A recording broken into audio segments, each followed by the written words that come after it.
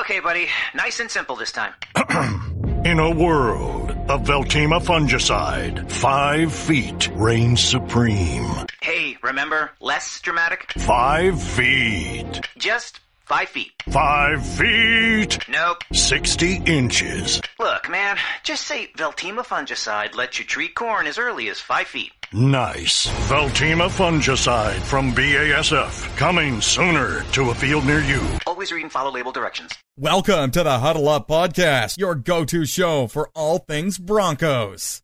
Hello, Broncos country. Are you ready to huddle up? I am Carl Dumler, and with me, as always, we have Nick Kendell. This show's focus is all things that pertain to your Denver Broncos, with an extra focus on the upcoming NFL draft in 2 weeks. Woo! With Chad and Luke rejoining us on the Huddle Up, Nick and I will continue to talk general Broncos news, but we will be much more draft heavy in our content because building teams in April, well, it's as fun for us as the actual games on Sunday. Follow myself on Twitter at Carl Dumler MHH, as well as follow Nick at Nick Kendell MHH, and add us as much as you like, and follow the podcast account at HuddleUp_MHH. We are active on social media and love to talk prospects and Broncos. And I'm sure today's podcast will have a few of you talking. We know you listeners are as football and Bronco crazy as Nick and me. So please give us a click and subscribe to us on iTunes, as well as iHeart, Stitcher, and Speaker. And don't forget to share us on Facebook and Twitter. We wouldn't be here today without you listeners, so please take the time to rate and subscribe to let your voices be heard on how you enjoy the show. Today's episode, we decided to reveal our Bronco big board. That's why I figure a few of you might have a few guys that you disagree with on and even between the two of us, we have a few guys we disagree. And that's what I wanted to get to before we get into the rankings. We decided to do top 20, but wrote down our top 30 just because we knew we'd have guys we didn't quite agree on.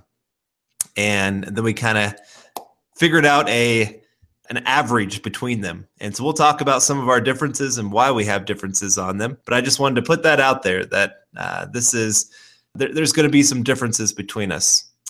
The other thing to keep in mind, this is a Bronco big board. Yes, specifically to Denver. We're not going to have any quarterbacks or anything like that.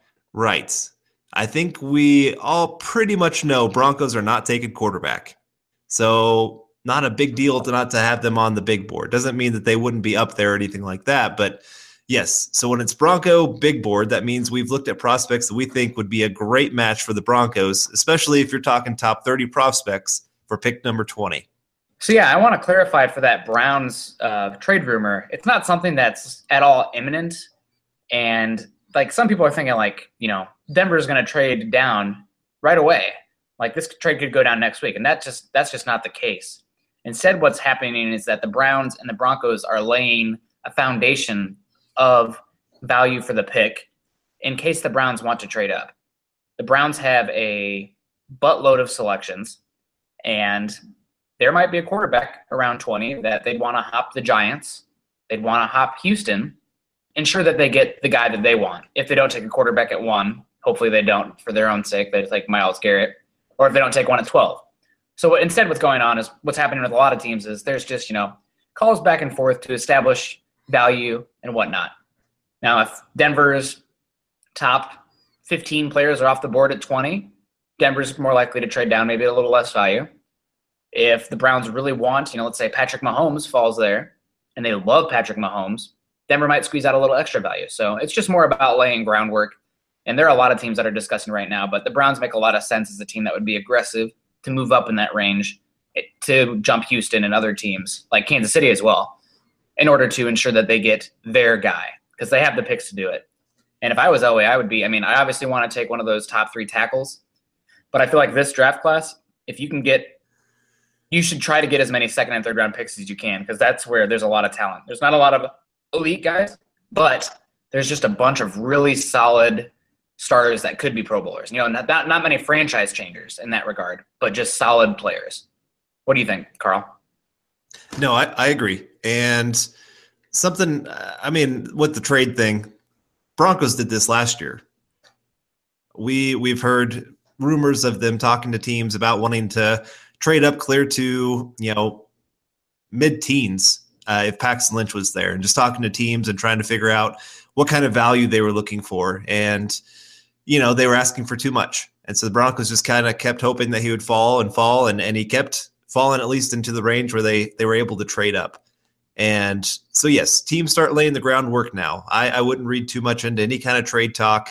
It's just teams making sure they, like you said, they have the groundwork laid out and see what happens. And if the players aren't there for the Broncos, I mean, this could be one of those perfect scenarios. I guess I could say it's a win-win. Either the tackles fall to the Broncos and they say, we can't pass this up, or the tackles are taken and that pushes the quarterbacks down, and maybe we start getting a bidding war there for 20. And we have Houston, Kansas City, the Giants, Cleveland. Everybody starts getting into a bidding war, and we've seen with quarterbacks. The trade chart that so many people want to talk about goes out the window. Yeah. You have to pay a premium.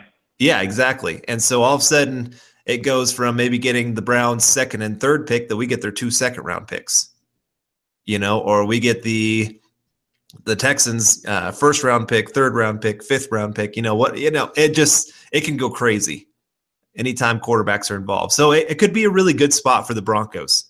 But then it also could mean that we're missing out on the tackles. So that, I don't know. It's a win-win, but it could also mean that we leave the draft going, who's our left tackle? And that could happen. That could happen at 20, though. Right. No, nothing's guaranteed in the draft. Right. But. Exactly. So yeah, it's going to be a crazy day. I can't wait. Every year the draft, there's things that happen that just leave you scratching your head, like what in the world's going on? And I love it. You never know what's going to happen. And so that's why I love talking big board and how we have players ranked, how other people have players ranked, and just seeing who likes who. I've already had conversations today with a few people of players that I really like that they're sitting there saying, man, that guy is terrible. And players they like, I'm going, what are you talking about? Who is this guy? And but yeah, so it's a fun time. Everybody sees things a little bit differently. And that's why it's, called a crapshoot, where even the best people who have been doing it for years miss out on many, many prospects. And yeah, it's not a for sure thing either. There's the human element, not only just for the prospect that you draft, but the situation that they come in, the players around them. There's just so many unquantifiable variables that have to be taken into account. So, I mean, it just, we can say that we're experts, we're on a podcast. I feel like we know more than the average Joe, maybe.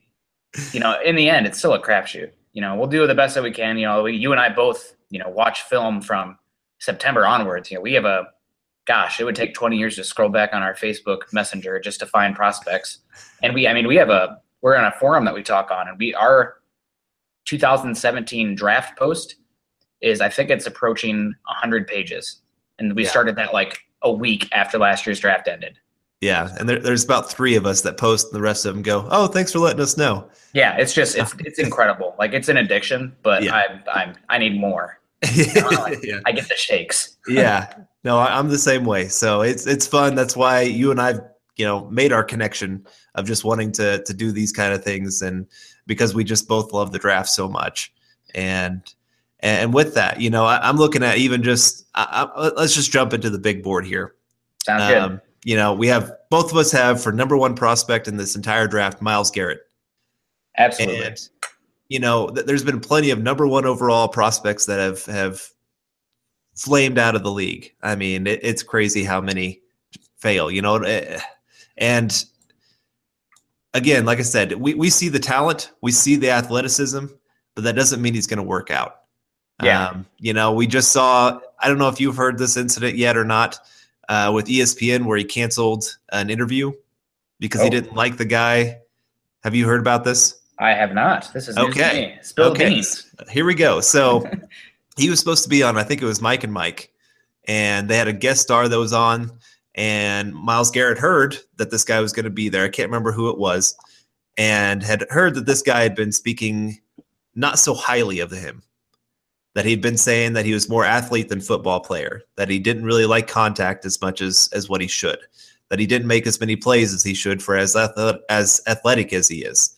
And was just saying, that he had some concerns about him. And Myles Garrett said, I don't want to go talk to this guy, and canceled the interview.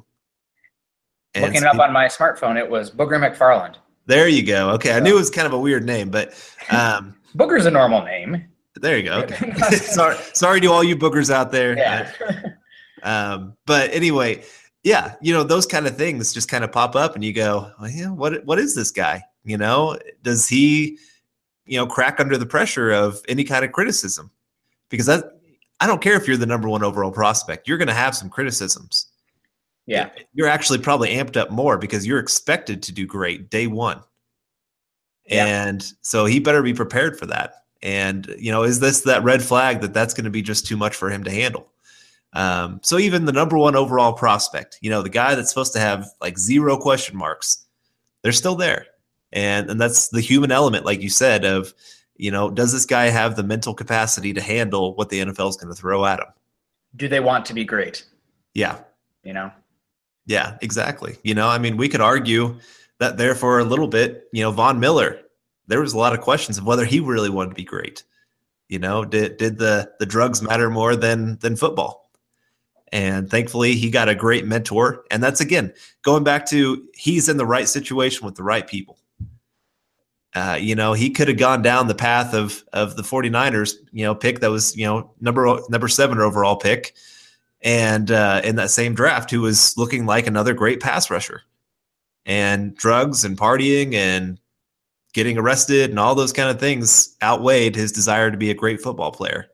And, to be honest, I agree with Booger McFarland. Right now, Myles Garrett is much more flash than he is substance. He does not use technique. A lot of times he just goes out there and he's going to be like, I'm bigger, faster, and stronger than the guy I'm going against, and I'm going to win that way. You don't see him set up. You don't see him use his hands very often. He just wins on athleticism. And that can, he can get by with that, even in the SEC. But if he doesn't develop some technique, he's going to have some trouble. That's one of the reasons that I think Cam Robinson did so well against him. You see Cam struggle against Derek Barnett, who's much more polished, not as athletic.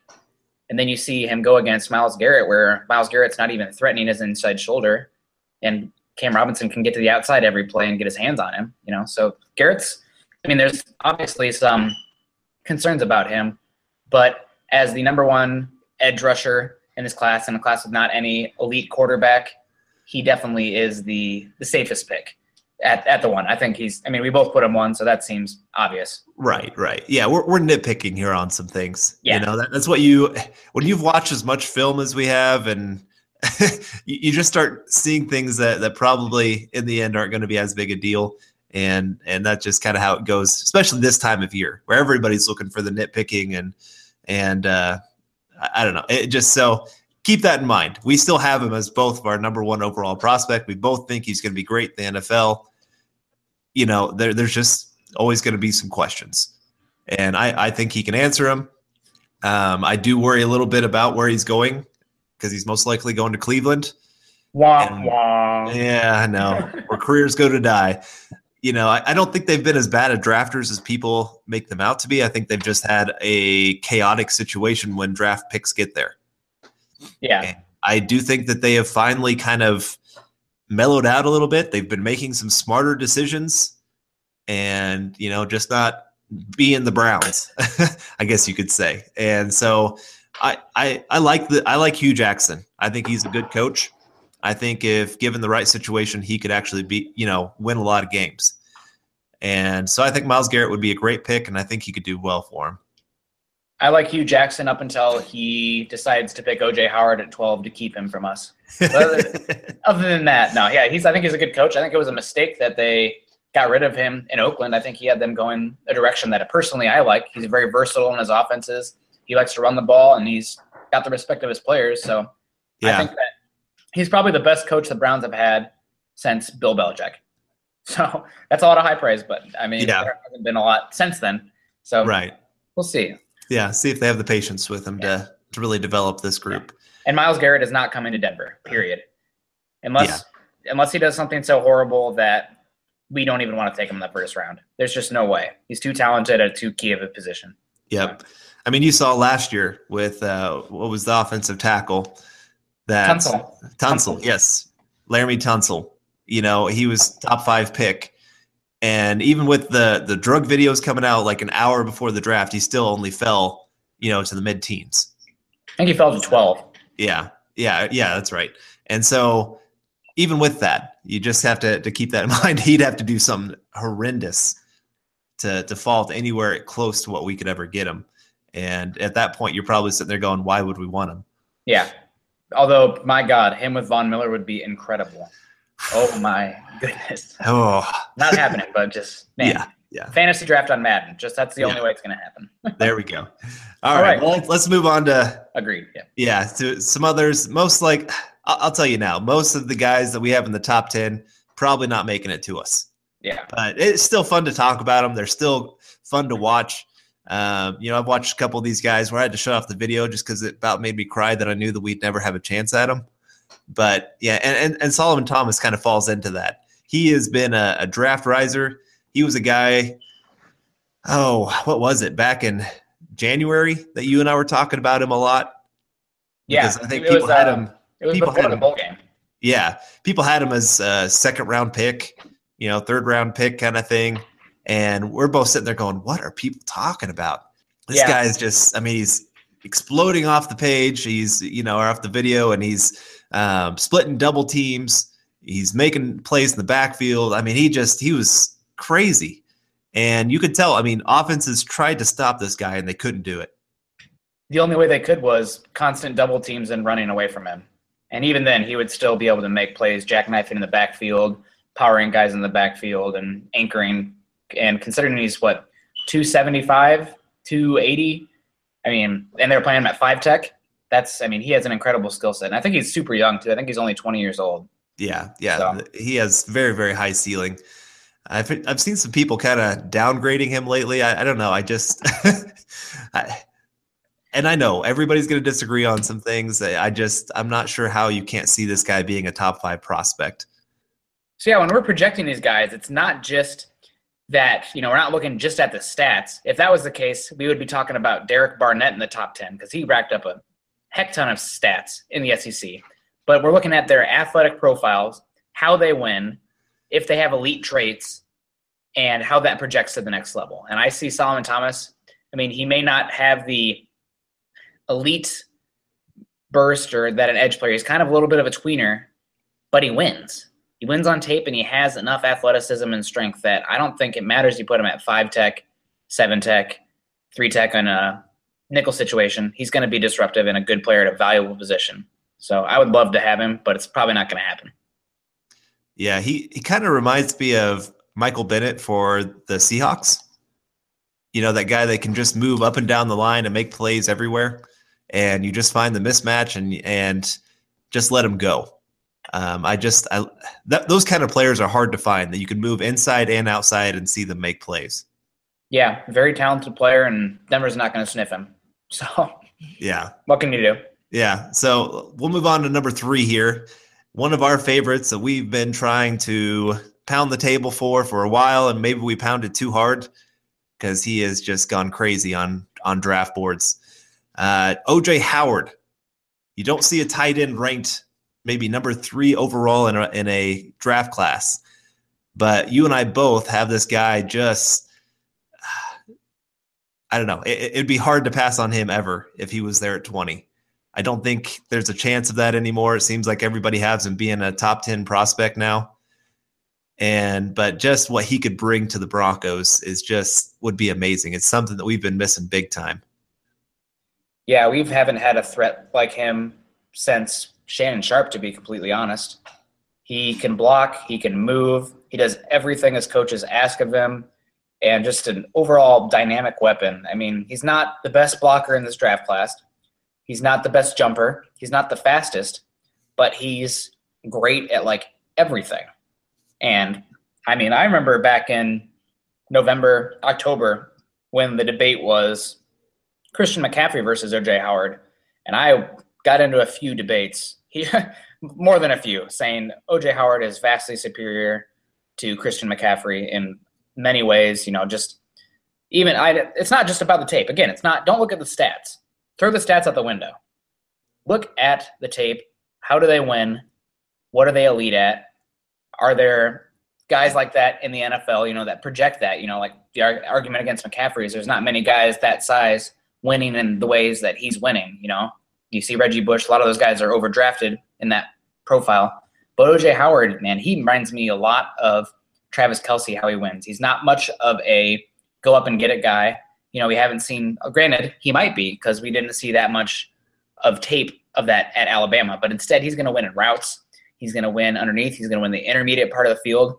And once he gets the ball in his hands, he could take off 70 yards. He can stretch the seam. And he's just going to be a very safe, dynamic playmaker. And I don't think he's going to be at 20. But if he was, he's one that I would ignore tackle for. Yeah. I mean, you and I have talked about in the past of, like you said, he's not the greatest blocker, but he is a good blocker. And he's one that works hard at his craft. He has gotten better every year in college. He came back this past year because he wanted to prove he could become a great blocking tight end. That's amazing to me. When you have that kind of attitude of, I want to become a great blocking tight end. That's the thankless job. The guy that holds the edge that allows the running backs or the quarterback and, in Alabama's case, to go and be the people that have the glory. And yeah, he did well. And to have that sixth option on the offensive line when we are trying to run the football, that he can help on the edge. And then teams still have to worry about him taking off down the seam. I don't know. I love the word. I don't know if you've listened to it yet or not, but Vance Joseph's press conference just a couple days ago. Yeah. And he talked about adding more juice to the team. And to me, O.J. Howard is a bunch of juice being added to the team in many different ways. His name is literally orange juice. He is the guy he was talking about, I'm pretty sure. It's got to be him. We're adding O.J. There we go. As long as he doesn't take off in a white Bronco, like another O.J. we know, that would be a home run pick. Yep. No, every Bronco fan should be happy about that pick if it ever happens. But like you said, it's the odds are very much stacked against us. But we've seen crazier things. Yeah. We've seen prospects fall that nobody thought possible. And, we had a couple to us, to the Broncos. Yeah. Bradley Roby was supposed to be a top 15 pick. Shane Ray's another that at one point was a top 7 pick until he had some off the field issues. But Lynch, Sylvester Williams, all these guys we did not expect to be there. Right. Elway has done great working to kind of let the board fall to him and see who just happens to be there.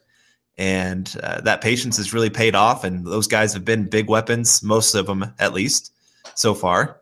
Yeah. And it's been nice. And, it's great to have a GM that does that doesn't panic, doesn't make the crazy move like, oh, this is a position we have to absolutely have. And I know some people are worried about that with the offensive line.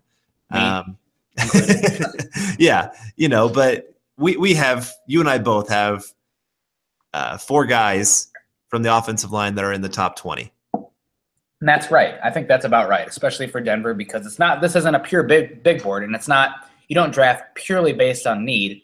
But when you have a need, you weight those guys. I'm a stats person. I did epidemiology. That's a long word for all the listeners out there. So I think of things statistically. And when you have a need, especially at a value position like tackle, those are going to be raised up. Maybe you can call it a little bit of a reach, but I don't think so, especially with that 5th-year option, getting a starter at that value position for such a cheap long-term contract. I mean, that is so incredibly valuable in today's NFL. Yeah. So it just raises our value that we need them a little more. Right, exactly. And you and I are both trench guys, so yes. I think that kind of bumps them up even a little bit more for us. I love the skill position players. I do. I was a skill position player when I was playing, and so I've always loved those guys.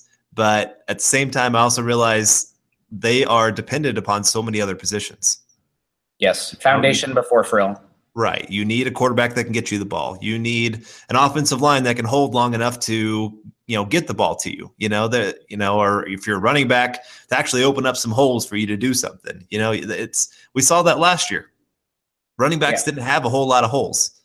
And wide receivers, there was a couple times where you saw Emmanuel Sanders just jumping around going, just he was wide open. And if just that half second more, what could have happened? What could have been?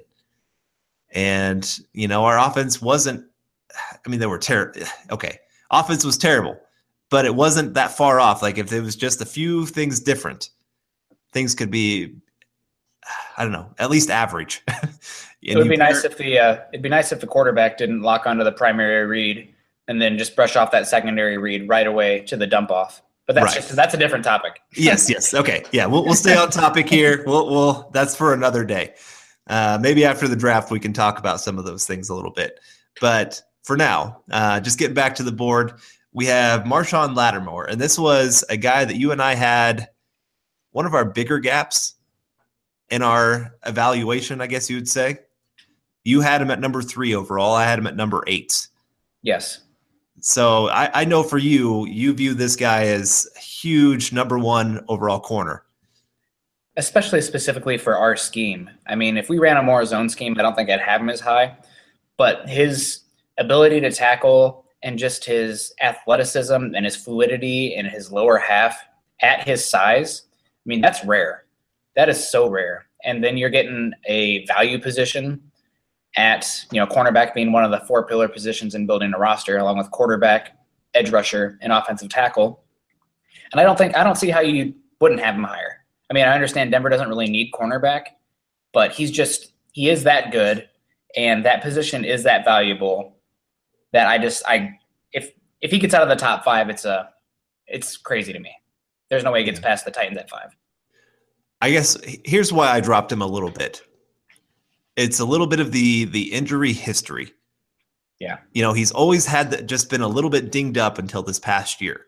So does this mean that he's got the injuries figured out with his hamstrings?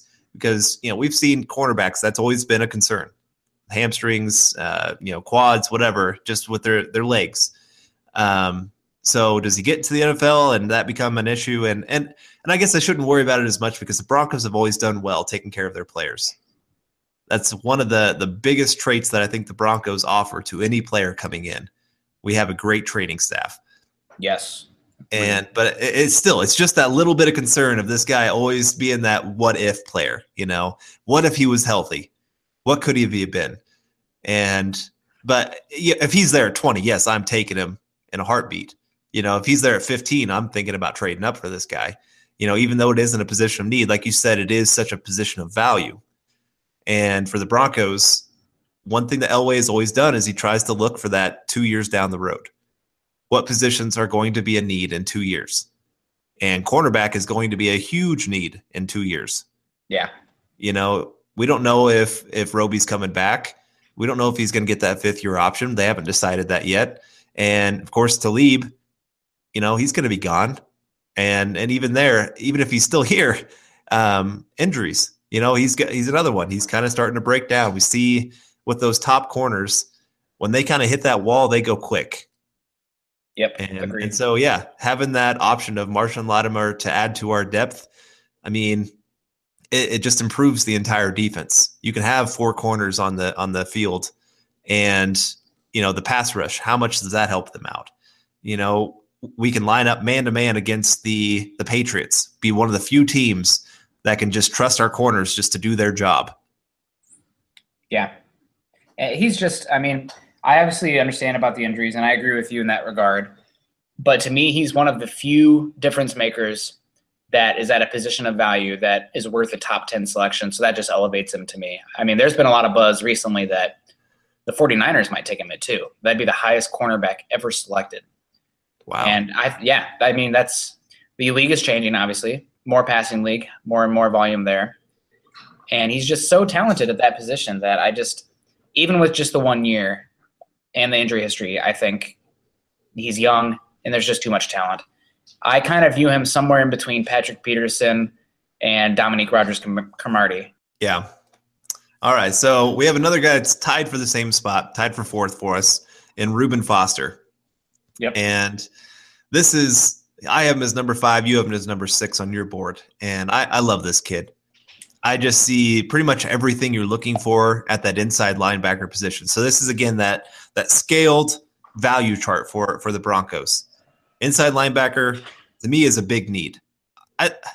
Todd Davis isn't bad. Don't sit here and say I'm trying to say Todd Davis is this terrible inside linebacker. He's a guy that you're looking to upgrade. And, last year, one of our biggest problems on defense was we couldn't cover with the inside linebacker position. We've struggled with the tight ends. We've struggled with the running backs coming out of the backfield. And to me, Reuben Foster takes care of a lot of that problem. And then you add in the guy is just an athletic freak. And he is a guy that loves to go hit people. He wants to initiate contact. And so just to have that kind of playmaker added to this defense, to me, takes them right back into that 2015 level. Well, I don't know if it takes us to the 2015 level, just because, you replace Trevathan, but you still don't have anybody that replaces Malik Jackson. Good point. That's true. That is true. That is a very underrated piece that's missing. When teams can focus on, Wolf and Von Miller and kind of let the other guys be one-on-one and know that they can handle their job, yeah, that makes a big difference. But yeah, I don't know. I love Reuben Foster. I was big on the Broncos trading up when Kuechly was in the draft. Oh my gosh. I wanted him so bad. How did I not know you were a Kuechly fan? I don't know, but I was huge. I was on the boards just screaming when he was falling to, I think it was pick 12. I thought he went 9. Did he? I don't know. Okay. He was falling a little bit. And I just sat there and said, Broncos, trade up. I don't care what it takes. Do it. And people were like, oh, man, he's an inside linebacker. He's not worth it. And, well, I think we're seeing that he's worth it. To have that leader, to have that weapon over the middle that nobody wants to throw to the middle, that's huge. And then he's big in the run game. I don't think Foster's quite that level. No, I'm not gonna put it. He doesn't have the instincts that Kuechly does, but he's just that step below for me. Yeah, he's probably one of my favorite inside linebacking prospects since Kuechly, who I agree, man. He was the one actually that honestly got me into being a big fan of the NFL draft and watching film, because watching him at Boston College, he was just a different level. Like I'd watch it in slow motion on YouTube, and he would be taking steps. He had 3 steps down before the quarterback was even out of his drop, and he's already diagnosed the play. Like he's already knows what you're doing. He was very much just a monster middle linebacker. Now, since then, he was drafted 9th overall in 2012. I have devalued the inside linebacker position a little bit, like the rest of the NFL. I used to be, big on that linebacker spot. I loved having that Al Wilson type. He was one of my favorites growing up, and Bill Romanowski even. I loved that crazy linebacker. I didn't even care.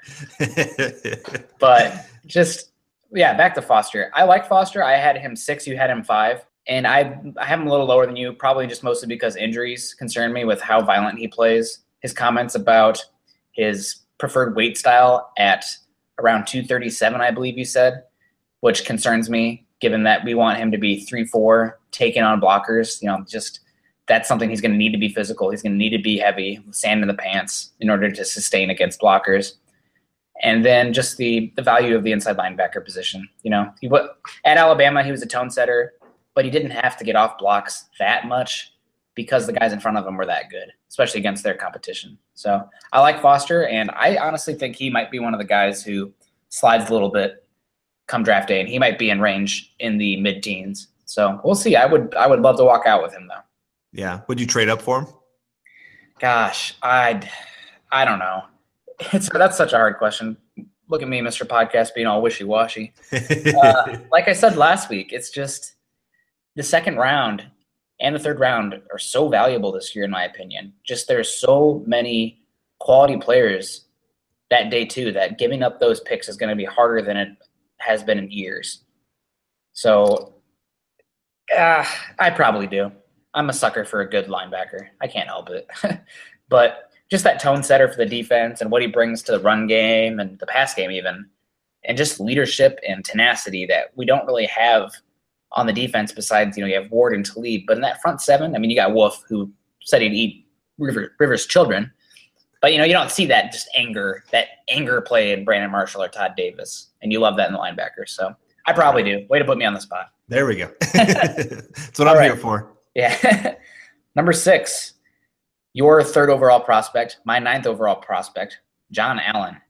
Number 3 overall, Carl. Tell me about that. Oh boy. Okay, so I thought about having him lower because I do question a little bit of anytime you're talking about an Alabama prospect, kind of like you said with Foster, how many times did he have to get off blocks? How many times did Jonathan Allen have double teams? Not many. At least compared to other guys that you would be kind of projecting for that 5-tech defensive end. But at the same time, we were talking about earlier of Malik Jackson and just how big of a hole that is. Yeah. And Jonathan Allen, he brings a freakish athletic ability, a guy that just wants to go hit people, a guy who wants to just destroy any running back or quarterback in his presence. And I love it. I just love watching some of his games. I see him a lot of times struggle, where he can't get quite the double moves going, and he needs some technique work. And definitely against double teams, he's going to struggle early on until he learns a little bit more on how to anchor. But just the playmaking ability, just the guy that can really disrupt an entire game with one play, man, we miss that. And that's exactly what Malik brought him. You saw it in the Super Bowl, you know? And so just not the Super Bowl, the game against Tom Brady. Well, yeah, that one especially too. But you saw it with the touchdown. He was right there for the first touchdown there of the strip sack. And so yes, but against especially Tom Brady, where that was probably one of the biggest difference makers of our 2015 to 2016. Of Tom Brady couldn't step up in the pocket. And when he couldn't step up in the pocket because Malik and Wolf were, caving down on him, that meant that, Von Miller and Ware and Shane Ray and Shaq Barrett, all those guys could cave in on the outside too. And Tom Brady just had nowhere to go. And it's one of the few times you ever see Tom Brady panic. I've actually never seen Brady that way before. I've seen him that way a few times against the Giants in the Super Bowl. Oh, that's true. That's true. Good point. That's true. But that's pass rushers, man. Pass rushers and tight outside man coverage is how you beat Brady. Yep. And now, sometimes zone works as well if you get those guys in front of you. Yeah. But you got to hit him. You got to hit him again and again and again and again. So I can feel you on John Allen. I will argue with you about his supremely athletic. Combine showed to me and the tape, I just don't see a guy who's that athletic. I mean, he's a good athlete, don't get me wrong. We have him in the top 10 in our big board, so he's a good enough athlete. But he's not that explosive, and couple that with the shoulder injuries. Man, I like him, but I think he's going to be another one who might fall. And I feel like you're getting a very safe player, coach's kind of player. He's going to be in the locker room working and in the film room. But I think the upside is just lacking there. You're going to get a solid player, maybe a multi-time Pro Bowl, but he's definitely not a franchise-changing player in my eyes. So I would be happy to get him, and I think that he may fall to the mid-teens. Gosh, I don't know. It depends on his medicals if I'd trade up for him. But like I said, I have him at 9, you have him at 3, and he's a good player. But I think this just speaks again to this type of class. This class specifically, there aren't many franchise-changing players at the top. For me, I think I got one of the guys coming up here, 2 of the guys coming up actually, Lattimore, Solomon Thomas, and Myles Garrett. And John Allen, I don't think he's a franchise changer. He's just a solid player. Right. Well, like I said, I'm comparing him to Malik Jackson. I think he could be that kind of player. Yeah. And Malik Jackson, he just got big money because teams viewed him as a big-time playmaker. Yeah. But at the same time, I don't think he's viewed as that top 3, 5-tech defensive end or anything like that. He's just viewed as another great playmaker. Yep. Agreed. And I would be very happy to get him because I am a defensive front guy myself. I like the offensive line, but my heart will always be with the defensive line. So get another talented player there. And you remember, I was so big on Malik McDowell. That's somebody, he's somebody that would be interesting to compare about John Allen. He's kind of the exact opposite because Allen doesn't have that length, that explosion, that ability, but he's so much more technical, a better student of the game, a harder worker, has a good motor. They're like the exact opposites. Yeah. If you combine the two, you would have the number first one overall overall pick. Yep. Over Myles Easily. Garrett. Oh yeah, easily. Yeah. At least the good traits of each of them. Yeah. If you combine the bad traits, well, you would have a undrafted player. But that's another story. But anyway, so moving on here, we have two safeties for our tied for 7th here. Yep. And Jamal Adams, we both had him at number 7, and Malik Hooker, where you had him at number 8, I had him at number 6. I think, do you mind if we just kind of bunch these two together here a little bit? Yeah, let's do it. Okay. We actually have 3 players tied for 7. Oh, sorry. Yes, Leonard Fournette is our number 7, but he's kind of a little bit different. So we'll talk about him just a little bit here. But Malik Hooker, here's why I had him at 6. I am a big proponent for turnovers. That is, I don't know, for a defense, I mean, that's how you completely change a game. That's how in the playoffs, when Houston was downright terrible, somehow they were still staying with the Patriots because their defense was making plays. Their offense just didn't do anything. Osweiler. Sorry. Yeah, there we go. I'm good now. But yes, to have that kind of game-changing safety, oh man, that is such a huge weapon. You know, with Seattle, Richard Sherman wasn't the same player when all of a sudden, you know, his safeties are both going down with injury. And to me, those are the guys that made that defense. You know, they made it where along with a very deep defensive front. Right. Yes. I agree with that. You know, I mean, I like Sherman. I think he's an okay corner. I think he's overrated a little bit. But like I said, just having those safeties back there to go and make plays and just know even if the corners make a mistake, the safety is going to go and correct that is huge. And I think both these guys can do that. Don't get me wrong. Hooker just seems to be a guy that really has that playmaking where he has great hands and just great instincts to go make a play. So that's why I have him just that hair higher, that one spot higher than Adams. Man, I went back and forth on these two so many times. I'm glad they came up tied in our rankings because they honestly are tied for me. They're both safeties, but they're completely different players. Jamal Adams is going to make his hay more closer to the line of scrimmage, lining up as a nickel back, covering tight ends, covering running backs, and just being more of a in-the-box presence. Where Malik Hooker is going to be that cover one that can cover so much range in the back end and create turnovers. I think Adams has a much higher floor just because I think he's just safer. You have more tape, obviously, better competition, better all-around skill set. But Malik Hooker has special ability to track balls and to go up and create turnovers that I honestly, if I did this again, I might have put Hooker over Adams. It was just the first time I put Adams through.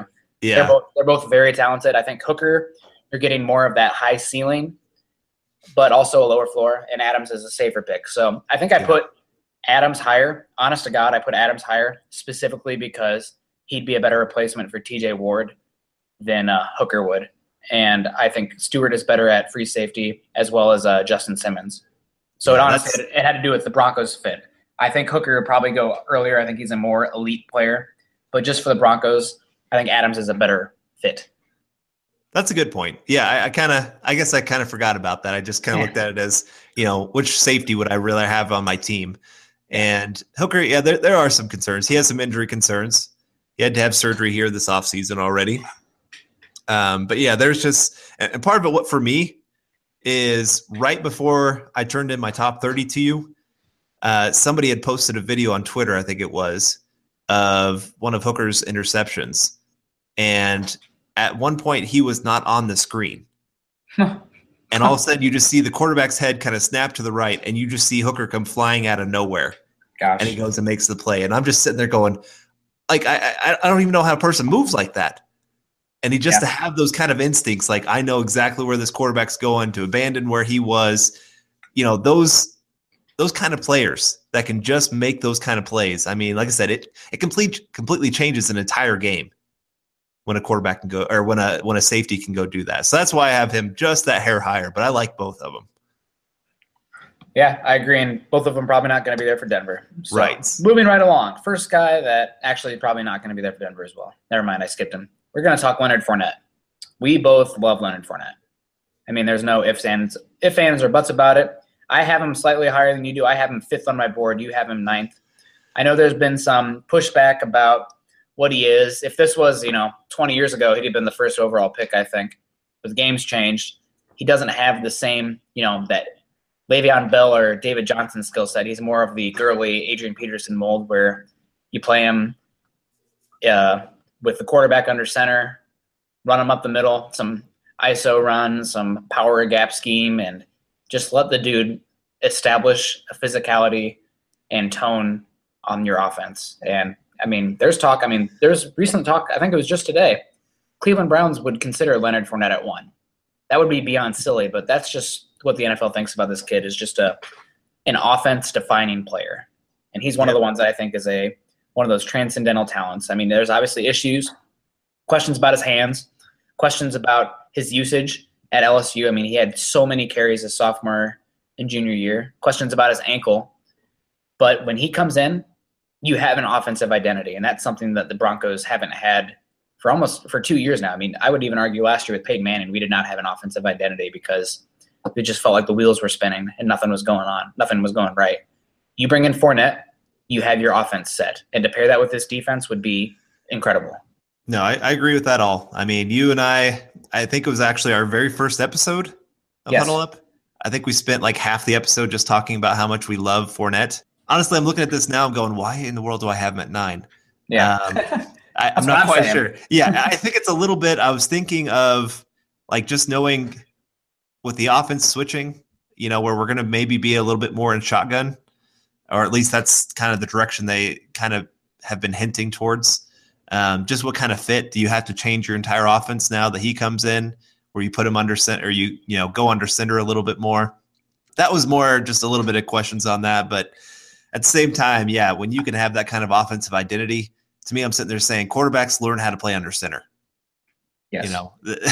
I don't care who you are. You go learn how to play under center because we need it with this kid. And so, yeah, to have that kind of offensive identity, I don't think there's another offensive player in this draft that brings that much with him. And that's our first offensive player on the board. No, O.J. Howard. Oh, dang, you're right. You're right. Yeah. How could I forget that guy? Yeah. That's your boy. Yeah. No, just for that, how much he changes the entire game, because, I've talked to a few Cowboys fans and they have talked about, just like Dak Prescott made a huge difference, but just having that established run game changed the entire offense and changed the entire defense. When you're giving that defense rest, when you are just, destroying a defense, when you are making that offense have to stay on the sideline, like it changes everything. And with Fournette, yeah, he brings that. I talked with somebody the other day about the worst play the Broncos had this past season was 3rd and 1. Ugh. There was no distance I hated more last year than 3rd and 1. And Fournette, to me, changes that. Even if the offensive line is terrible, this guy will drag 3 people with him. So, yeah, if there's any chance that we would ever have a chance at him, like I said, Cleveland's considering him at number 1 overall. I heard Kyle Shanahan loves this kid, is considering him at number 2 overall. Pretty much every team in the top 10 is sitting there going, I want I want Fournette. And so the odds, again, of him following to us are very, very slim. I think he's going to a visit at the Bengals this week as well. So just doesn't sound likely that he'd be there. He's a franchise-changing back, and I know that he's more old school than new school. But the NFL is still won by punching the other guy in the mouth, in my opinion. Yeah. As much as Brady is a celebrity and an idol in the NFL, the Patriots do not win without reestablishing that offensive line, having a solid running back attack, and winning up front on the offense and the defense. They went back and fixed that this year, and what do you know? They're Super Bowl champs. Yep. Having a legendary coach and quarterback doesn't hurt, but it still wins up front, in my opinion. Yep. So. Nope, that was honestly maybe the biggest move this past offseason was the Patriots getting back their old offensive line coach out of retirement. Yep. And I think every Patriot fan would tell you the same thing. All of a sudden their offensive line going from Brady getting hit 20 times in a game to, they actually have a run game going. They have, protection going well. He changed everything. And that's, again, why, for me at least, I have some of these offensive linemen a little bit higher. They are not finished products, but I like the skill set that I think with the right coaching could do well. And I would not be as high on these guys with our last coaching staff. But with our new one, I feel like there's a good chance that they could actually be developed into something. We have one last guy here, top 10, Corey Davis. We both had him at 10. And number one wide receiver for us. We both love this kid, love his skill set. You know, he's not your, I would say, typical number one wide receiver. He's a 1B. Yeah. I'm not – this wide receiver class doesn't wow me. I'm actually more wowed by the slot wide receivers than I am the outside wide receivers for this draft. Corey Davis to me is one that can play either spot. And, you know, we saw him there where he was moved around to find the best matchup. And there's probably no player in college football that was featured more as an offensive weapon other than running backs. I mean, at the wide receiver position, nobody featured more than Corey Davis. Hugely productive. And I love how he wins. I mean, I'm very sad that we didn't get to see him run at the combine because he's not going to run a 4.3, but he's got size. He's got smarts. He's got savviness. And I think he projects very well to the next level, specifically in Denver, where you can play him on the outside. You can play him as a big slot. You can rotate him multiple positions on the offense. And I'm not worried about him learning the playbook. I'm not worried about him not putting in the work in the film room or with the quarterback.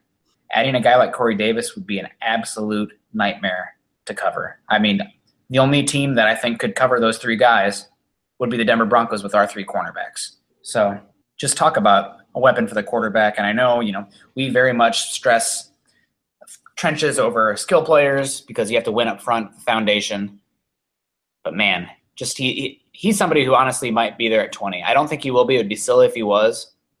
I would honestly really consider him at 9 because A.J. Green hasn't had somebody paired next to him in ever. I mean, Mohamed Sanu is solid, but he's not, not that great. He's not a 1B. But Corey Davis, I mean, he's going to get a great chance in the NFL, and I think we both think that he'll probably end up the best wide receiver in this class. Yeah, no, he's wide receiver is my position. I love wide receiver. And he is one of the few guys I'm just sitting there watching. He is so fun to watch. He has great route running, has decent speed, like you said, decent size. His hands are pretty good. He has a couple drops here and there, but when you consider the volume of passes that are coming his way, and you consider, this is one thing that I loved was teams knew he was going to get the ball. Yes. And he still made plays. You saw as soon as the ball was snapped, I saw linebackers, I saw safeties, all going his direction. I mean, it was crazy watching that. I've never seen any other wide receiver in this class that's even close to getting that kind of attention. And yet they still threw it to him and he still went and made plays. That's just incredible. There's other guys like Mike Williams. I don't mind Mike Williams. I think he's going to be a decent wide receiver. I don't think he's going to be anything like top 5 wide receiver. But part of it is, for me, there's so many other weapons at Clemson. He had a lot of one-on-one opportunities. We didn't see him having to be in that double coverage and having to use his route running to get open. He could just go win the 50-50 ball and call it a day. Yep. And that was, like I said, with Corey Davis, I'm seeing him in triple coverage still come down with the ball. I'm still seeing him where, linebackers and safeties are trying to come over, and he's got such good route running that he has got them confused on where they're supposed to be going. And that's special talent coming out of college. You don't see that in a college prospect very often. So that's why, for me, I have him as top 10. And yes, I have no problem if he is there at 20. Broncos jump on that. Yeah, top 10 talent at 20. You can't, especially, wide receivers that next tier down from those core positions, in my opinion. You look at how they get paid. They think they have the 5th highest franchise tag number. So not total value position, but pretty high up there. And with, Demaryius Thomas having some issues, sometimes it drops, and Emmanuel Sanders. I know we just signed them, but getting that third guy would be huge for the team. And yeah. I would love to bring him in Denver. He could be a Bronco. Go Broncos to Bronco. There we go. Boom. So, it's perfect. Yeah. All right, well, that will wrap up episode 9 of our draft-focused Huddle Up podcast. We went prospects 1 through 10 on our big board, and we are going to be hitting the next 15 a little quicker on the next episode. You know, we just love to talk prospects. I mean, time gets a little away from us, but we can't help that. And with just 2 weeks left until the draft, gosh, there's just so much more to talk about. So make sure you're tuning in. Keep checking in on Mile High Huddle for all your updates on free agency and all other Broncos news. You can find Carl on Twitter at Carl Dumler, MHH, as well as myself at Nick Kendell, MHH, and find our Denver Broncos articles on Mile High Huddle and other content on the Huddle Up Podcast Twitter account at HuddleUp_MHH. Again, please be sure to subscribe and rate us. For Carl Dumler, I'm Nick Kendell, wrapping up the 9th episode of the Huddle Up Podcast. We hope you enjoyed it, and we will see you soon.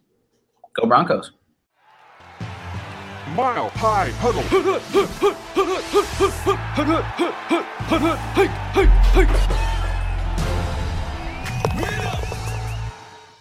15 minutes could save you 15% or more. Oh, that's a cheer we used to do in softball. What?